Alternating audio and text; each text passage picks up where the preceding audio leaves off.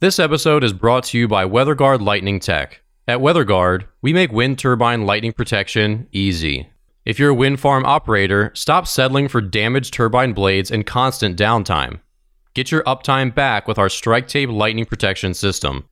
Learn more in today's show notes or visit weatherguardwind.com/striketape.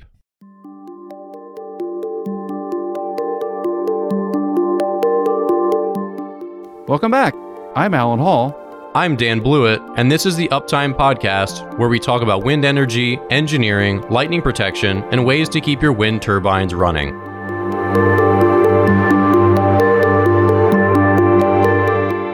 All right, welcome back. This is the Uptime Podcast. I'm your co-host, Dan Blewett. On today's episode, we've got 6 main topics. First off, we're going to chat about Siemens Gamesa potentially making a pretty big loss here with having to replace faulty gearboxes. We're going to chat about an interesting multi-use project for potentially floating offshore wind turbine platforms. So I think this is sort of a natural progression. So we'll chat about some of the ways aquaculture might come to floating wind. We're going to talk about a little bit of lightning news where AI is getting closer to predicting where lightning will strike in advance, which is crazy. We're going to talk about ELF, so some electromagnetic stuff as far as bearings and gearboxes. We're going to chat about Robotic, blade critters, the BladeBug, pretty interesting technology, crawling up wind turbine blades and doing some inspections, repairs. And then we're going to talk about cleaning, which is something that I don't think gets enough press when it comes to not only wind turbines just in general, but also the lightning effects as well, talking about that. So Alan, let's start here with Siemens Gamesa. So it looks like they've lost 70 million euros, article from Energy Watch, on faulty gearboxes. Ouch. That's a problem, not great. Right? Yeah, gearboxes, you see that, well, Siemens Gamesa is now pushing their, how many, is it 14 megawatt direct drive? 14 DD, is that right? Okay, so yeah. So the gearboxes are just a failure point, which is why the direct drive starts to make a little more sense. The issue with gearboxes is there's vibration components that can happen. Obviously, lubrication is a big deal. Any sort of material failure, metal failure inside of those things can be a problem. So it's just not a huge news point, but I think it sounds like they had some cracks in the case, which are, I guess, probably fatigue related or material related. They got a material issue with the casting that they didn't expect. And, what are you going to do besides replace them? There's really nothing to do about it, because once you start, there's one thing if you can get inside and start taking out different parts of the gearbox and replacing them. But if you start cracking the case, it's like the cracking the block on a internal combustion engine. It's pretty much over. There's not a lot you're going to do about that. You can't weld it back up. That's just not a thing. So this is a big problem. And I think they found it, from what I could read, they found it actually on their test bed first, which is where you want to find those things before you start seeing their problems. 4 megawatt prototype. Yeah. Which is where you want to find them, right? You want to try to. This is a very common engineering thing to do. Is you can't run your piece of equipment out for 20 years and then sell it, because then no one will want it, because it's 20-year-old technology. So what you do is you get out a year or two in front with the technology, and you have it running and operating, and then you can detect those likely failure modes and then pass that along to your customers. Say, hey, these little repairs or mods need to be made to keep it up and running, and then that's part of the expected part of the deal. But when you have sort of a significant it's not catastrophic, but it could turn into catastrophic if you left unattended. You want to fix that up front, and in this particular case, it's a main component of the turbine. So, ouch! It's a problem. It's a big problem. Yeah, absolutely. Of course, for a huge company like Siemens Gamesa, 70 million seems like a lot, but probably just a little drop in the bucket for them, and obviously a lot better than maybe it getting out of hand and being a much bigger problem than that. So, sure. Because they said they don't expect for it to be much more than the 70 million that's already been spent on repairs and replacement. Yeah, so right. Because you can envision the kind of failure modes it could get into, from just leaking oil to gear failure to overheating conditions, which are all bad. So it's really it's really great, that the wind turbine companies, when they develop these products, are looking a couple years out in the future, which is what they should be doing. So hats off, even though the outcome is not great, at least hats off. You're making the industry safer by doing that. Well, yeah, and these events in business are newsworthy because,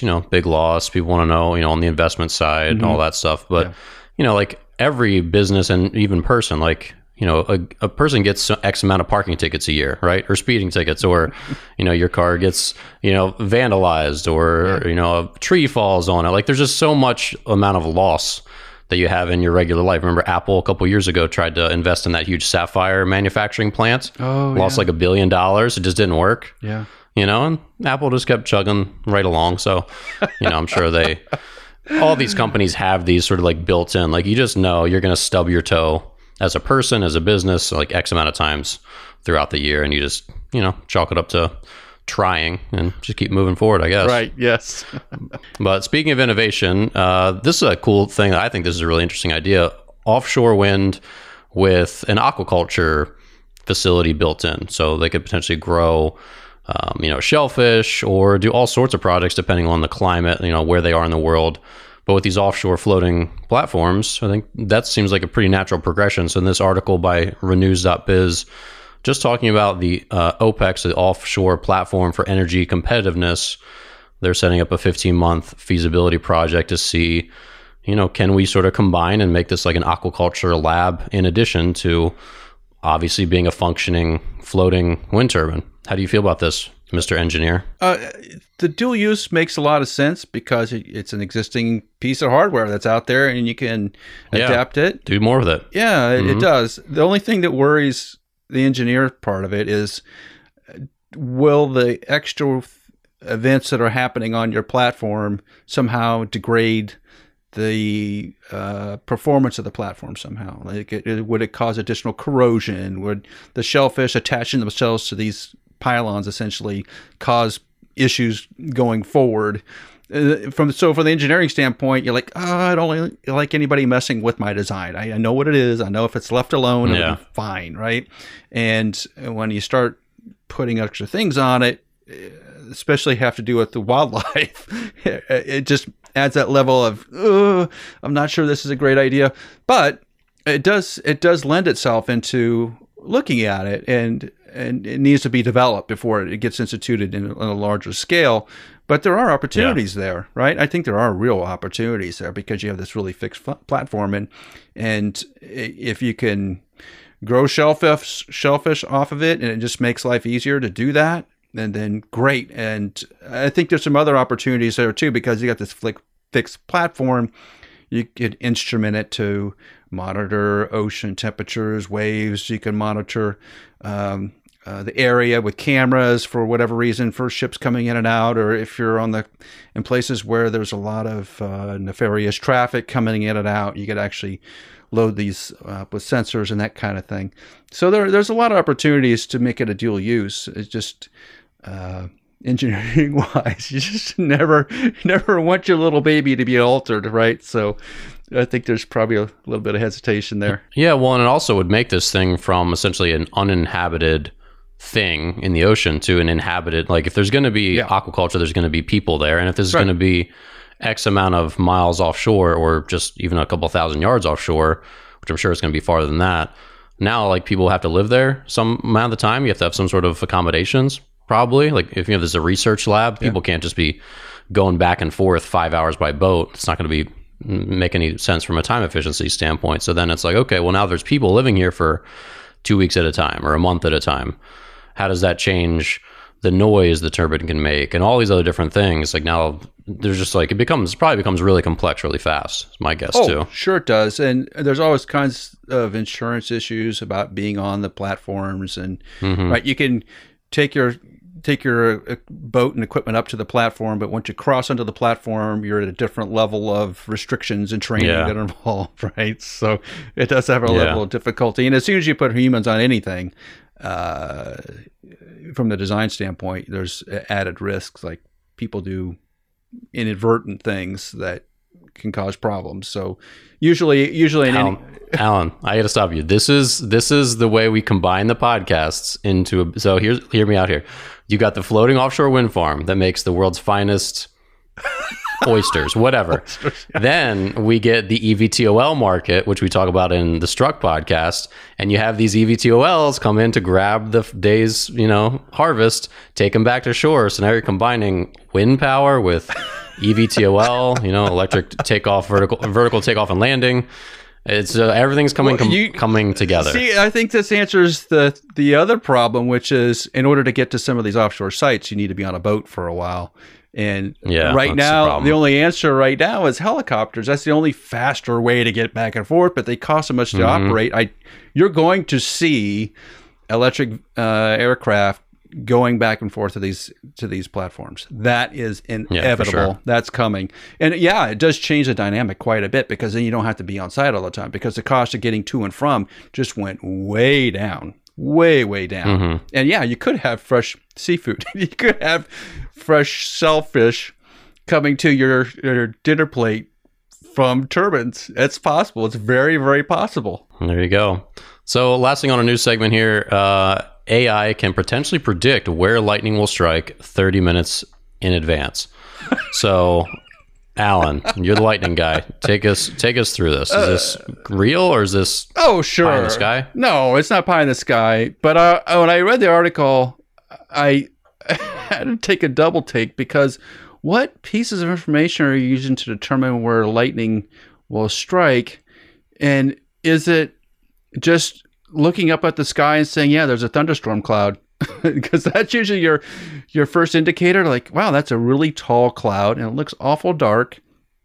And those kind of clouds generate lightning, and they generate lightning tends to be on the front end. It depends, honestly, but you can, if you know there's a cloud there, you generally know where the lightning is going to come out of that cloud. And there's also like a rate that because it takes a certain amount of time after a discharge or a lightning flash that it takes for the cloud to kind of charge back up again and then do it again. So there's sort of a repetitive nature to these things. So could you do that? And create a artificial intelligence algorithm to help predict that? Yes, you could, but do you really need one? I wasn't sure what the need was here. Like, we know that lightning is going to strike, but I can use my eyeballs to do that too. What added feature is there to it? Because how are you going to use the data? Unless they're using the data to protect like stadiums of people, or soccer fields, or football, as it's called in most part of the world. You don't want people out on the field getting hurt by lightning strikes. Is that where that was going? I assume that was part of it. Well, I mean, is there any way to protect things from lightning? So if we know it's going to strike in this given area, like, do we like shoot like something over to like in movies, you like dive in front of the bullet to protect someone else? Like, is there any? What's the application? Can we fire something off to take the lightning strike? Like, I mean, well, practical example, you were talking about the space shuttle, right? Like, they figured out in the 60s that the space shuttle would actually cause lightning strikes. So to prevent that, they would fire off, was it little ballistic, was it missiles, or was it lasers? It was lasers, right? Well, they have these rocket launch systems, which they still do down in Florida at the University of Florida, that have very thin copper wires behind them. So they're essentially model rockets that have very fine copper wires, and they fire them off and they'll actually trigger lightning events. So it's a way to discharge the cloud, so to speak. So you could do something like that. I think the one that keeps getting popped up year after year after year, which hasn't really been implemented widely yet, is lasers to discharge a cloud, to basically create a lightning event and discharge it before it got to something you cared about, like a wind turbine.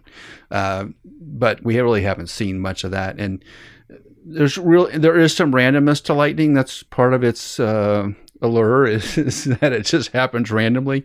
That's what we call it, force majeure, a lot of times, because it is sort of this random event. And I don't know if you're ever going to take the randomness out of it. You may be able to detect where it's likely to occur, but the randomness part is still there.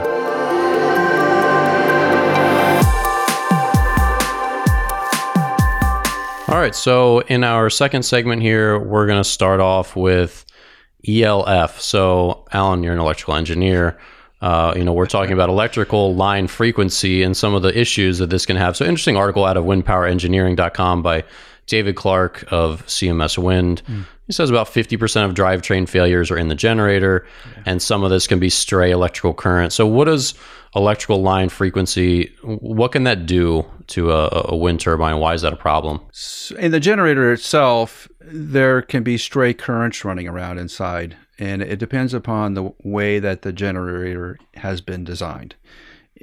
But essentially, it goes like this. So you've got this rotating machine that is rotating through magnetic fields, and that creates electricity. That's how you create electricity. So you got a rotating magnetic fields in copper wires and loops, and that coupling creates electricity. But you also have a lot of stray currents, or you can have a lot of stray currents. And those stray currents can create problems if those stray currents go through mechanical pieces, particularly rotating mechanical pieces like bearings. So anything where you have a very finely machined part that is rotating, if you get sparking inside of that because you have stray electrical currents, essentially, that those little sparks, even though they seem harmless, each one as an individual spark is relatively harmless. But as they add up over time and you start to pit the bearings or pit the raceway or pit the bushing, those little pinpricks start to add up into something. And over time, you start grinding away at bearing interfaces and bushing interfaces, and the wear and tear explodes, and so that you essentially shorten the lifetime of that generator and the bearing. And so you want to be able to have some sense of what's going on in there and whether that event is happening. This is why the early generator testing is really important, because if you're looking at lifetimes, sometimes it's some of these events internally to the generators you can't really see all that well, detect all that well, but you see them in other ways. And the way that described in the article is, hey, you start to see vibration because that bearing isn't as smooth as it once was when it was factory new. All of a sudden, you've got this grinding surface coming together, and it'll eventually destroy itself given enough time, and you don't want that. So you want to try to control those stray electrical currents as much as you can, or quote-unquote ground them out so you don't have them running through the bearings and the raceways and all that kind of stuff. And so from a risk mitigation standpoint, early development testing and all the monitoring that happens at the OEMs plays a big part into eliminating that. But it sounds like there's either things that have changed or design has changed, and then that's getting in service. And if you're seeing that in service, it's a big issue. If you're seeing it, especially if you're seeing it in vibration data for your generator, that's a problem. That's a really big problem. So moving on, this is a really interesting thing, the BladeBug. So they've done some testing, and this is a robot that will walk on a wind turbine blade even in its vertical position. And they have, it looks like a couple different configurations, but the one they've sort of tested recently, it looks like it has, I think 6 or 8 feet, depending. But it's just picking them up and putting them down just with little suction cups, and it uses vacuum to walk on this blade. And obviously the potential here, this has not been tested on a live wind turbine yet, not like moving, but in the field, out at sea potentially. Yeah. But obviously, the future, Danny Ellis from SkySpecs talked about obviously the imperative use of drones and how important they are, but also he was talking about potentially robots clinging to blades and walking up and down and doing repairs. So he was kind of mentioning this sort of concept before. And to me, it seems really slow. Obviously, this is a prototype. This is like the first phase of this getting somewhere, right? Like we need this to start somewhere, which is great. But it seems like, just looking at the design, which is fascinating, but it seems like it's a long way from this thing having different tools and actually grinding into a blade or making a repair, doing this, doing that. It seems like that's pretty sophisticated on top of just the fact that this is a really sophisticated device just to walk on the darn thing, right? Am I wrong here? You're right. It's even to walk on it. If you think about it, it's impressive. It's really impressive. Yeah. Yeah. And blades aren't the cleanest thing in the world. So if you're trying to essentially grab hold or suction cup your way up a blade, the surface contours and all that make it a little more difficult.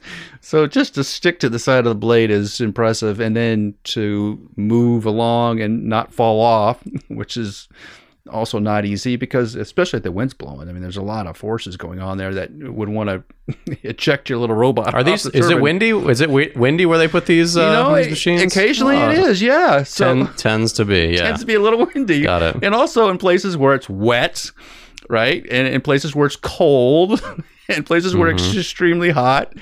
So you're putting this robot in the really rough environment and saying, I'm going to take into fact all these variables and I'm going to not fall off, which is remarkable. And even to attempt it is, I think, difficult to conceive because it's for sure. It's just way too many variables of are you always attached? And you ever seen you probably don't watch these movies, but you ever seen the Mission Impossible movie where Tom Cruise is suction cupped his way up the side of the skyscraper with the little gloves? They're actually gloves, the gloves that stick to the side of the building, and not even suction cups. It's just these suction cuppy gloves. I think I've watched at least one of the Mission Impossibles. Not like they weren't like on my list, but I know James Bond has done that at different points, right? Like every spy has done that at some point. I mean, it's like old news for spies. Come on. So what always happens in all those movies, right? The suction cup gives way, and then your hero falls. It's chaos. Right? Yeah. Which is the first thing you think about any sort of suction cup device is like, oh, it's only going to work most of the way, and then something tragic's going to happen, and then the story unfolds from there. So, yeah, it's an uphill battle. So even if they get the technology right, I think just the perception of the technology is going to make it a little bit difficult to gain traction. But if it works, it works. And that's what it comes down to. If it works and can show that it saves somebody from being on that blade for a long period of time, it will be adopted. It will be adopted. Yeah. Well, and I was wondering out loud, well, not out loud, but internally, how does this thing get up there? Well, it looks like they, go up tower traditionally on top of the nacelle, and then, all right, go little doggy, and there starts marching down the blade. But obviously, way down the road, maybe there's a drone that lifts it up into place and just shoves it right where it needs to go. That's probably obviously the ideal, right? To have humans on the ground. Right.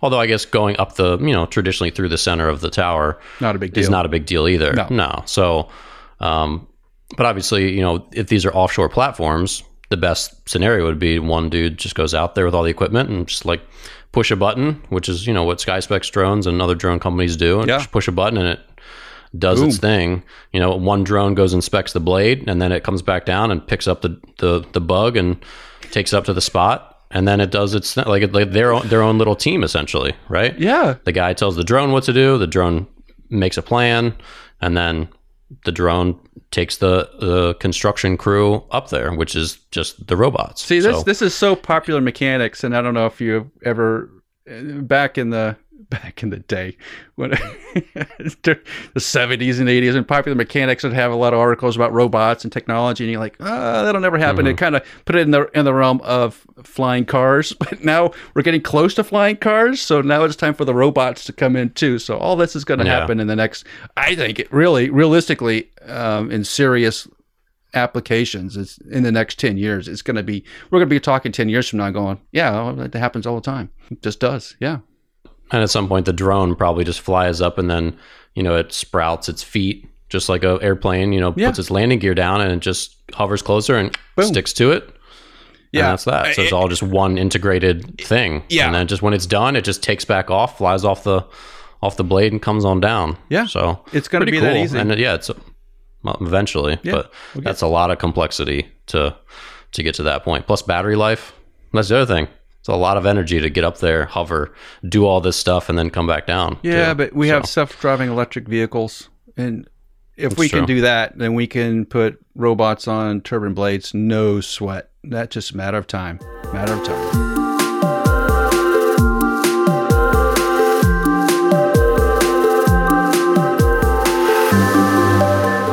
So last topic today, drone, well, not just drone, but wind turbine cleaning. So I don't think a lot of people think about this. Obviously, they're these big shiny white things, but Alan, they don't really stay shiny white that long, do they? No, very little. So somebody's cleaning these gigantic machines. You see the videos and LinkedIn bits from Aronis, which has a it's a very fascinating company. I don't want to get into it too deep, but essentially they have sort of a rope-based system. They got 4 ropes that can lift it's not a robot, but a mechanism, I'd call it, up and down the wind turbine blades. But they also have an ability to clean them because they can manipulate up and down along the blades, a cleaning robot, so to speak, which in the videos is fascinating because you don't realize how dirty the blades get unless you've been around them enough to know like they're dirty, and any kind of dust, particle, smoke, debris that's in the air is getting on those blades, and one is creating a little bit of turbulence and drag, so it's not as smooth as it once was, and 2, from the sort of the lightning perspective, all that debris and dust and particles and whatever else is attached to it makes the blade shell slightly conductive. And all those little, and especially if it's salt from the ocean, and there's salt in pretty much any bit of air, you're going to get that on the blade, and all of a sudden your lightning protection system doesn't work like you think that it should. And we get pictures all the time of wind turbines where there have been lightning strikes that have happened further from the tip, meters from the tip, 5 meters, 7 meters, 12 meters from the tip. You're like, what is going on there? Well, all the debris on the outside of the blade is slightly conductive. And what happens is the lightning protection system, which is usually a bunch of receptors on the surface, when those receptors become energized, they just start reaching out everywhere that's conductive. And so it actually, instead of reaching out to the sky, it'll also reach down the blade because that's a very conductive thing. And it's just sort of it's a path of least resistance. So you can either jump out to the sky, which is pretty resistive, or I can just kind of shoot down the blade just to energize the blade up, which is what happens. And then bad stuff happens subsequently. But cleaning the blade minimizes that a good bit. But you rarely see, unless there's been like a smoke or some real contaminant on the blade, you really rarely see them cleaned. But I think as we get discussing the 20-year lifespan, does it make sense to clean them every couple of years? The answer is probably yes. Depending where you are in the world, the answer is probably yes, because it keeps the aerodynamics up.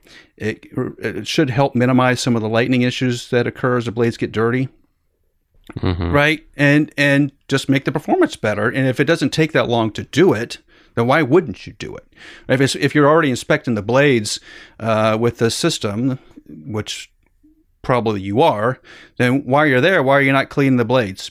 Because it doesn't really cost you anything at that point. They're already there. Yeah, and doing some research, there's a lot of companies that do this, that do wind turbine cleaning. Some of them go up ropes. It just depends, but it seems like using drones is becoming more and more of a prevalent thing. This video I found by Mashable on YouTube just shows a drone that has an electrical cord actually, and so that allows it to stay in the air indefinitely and support, with higher voltage, I guess, support, pumping water up there to it. So it's just up there hanging out as long as it needs to just keep pumping up water and just blasting the blade, which seems like definitely the most efficient way to do it rather than send people up there. Because for all the hazards being up there, if you're up there with a power washer, that seems awful.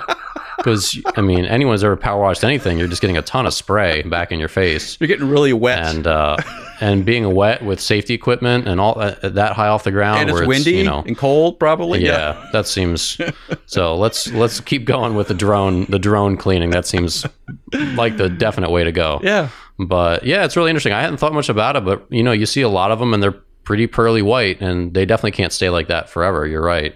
Especially in the harsher environments. And especially underneath the nacelle, that's where there's, like the blades they're going to connect with rain, and they're going to sort of self-clean to an extent, I'm sure. But underneath the nacelle is where it seems like they get pretty grimy because oil, nothing's going to spray that off. Right. Yeah. Oil and grease, if they've had, especially if a gearbox let loose or they've had some sort of spill, which happens, right? And that just goes right down the tower. And then it's sticky. You know how oil gets when oil dries out. It's sticky. So then you get all this other crud sticking onto the sticky oil. You just want to get it off of there because it can also trap water. And it kind of bakes on there after a while too. You're like not going to be able to get it off very easily. Salts and debris and stuff get stuck in it, and then it's sitting against the tower. You don't want to start a corrosion issue. You want to get that stuff off. So it makes a lot of sense. Yeah, it's just one of those things. Like I said, probably one of the things that flies under the radar a little more about these massive machines that does get taken care of sooner or later, just probably not, maybe really often intervals. Maybe it's every year, 2 years. If you're out there and you're listening, shoot us a message. How often does your wind farm get cleaned? Let us know. All right, well, we're going to wrap up today's episode of Uptime. If you're new to the show, welcome. If you're a regular here, thank you for your continued support. Please subscribe to the show and leave a review on iTunes, Spotify, or wherever you listen to podcasts. Don't forget to check out the WeatherGuard Lightning Tech YouTube channel for video episodes, full interviews, and short clips from each show.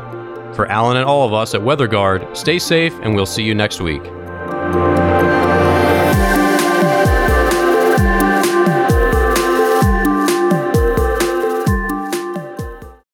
Is downtime causing you financial pain and putting a stop to your power production for months on end? It's no secret, lightning strike damage is a major cause of wind turbine downtime. This damage is preventable with our easy-to-install strike tape lightning protection system for wind turbine blades. Our incredible engineering, build quality, materials, and edge sealants withstand up to 5 times more abuse in the toughest weather and lightning conditions. And we've got the research to prove it. If you're tired of constant downtime, we can help. Reach out to us at weatherguardwind.com and schedule a free call. We'll get your uptime back in no time.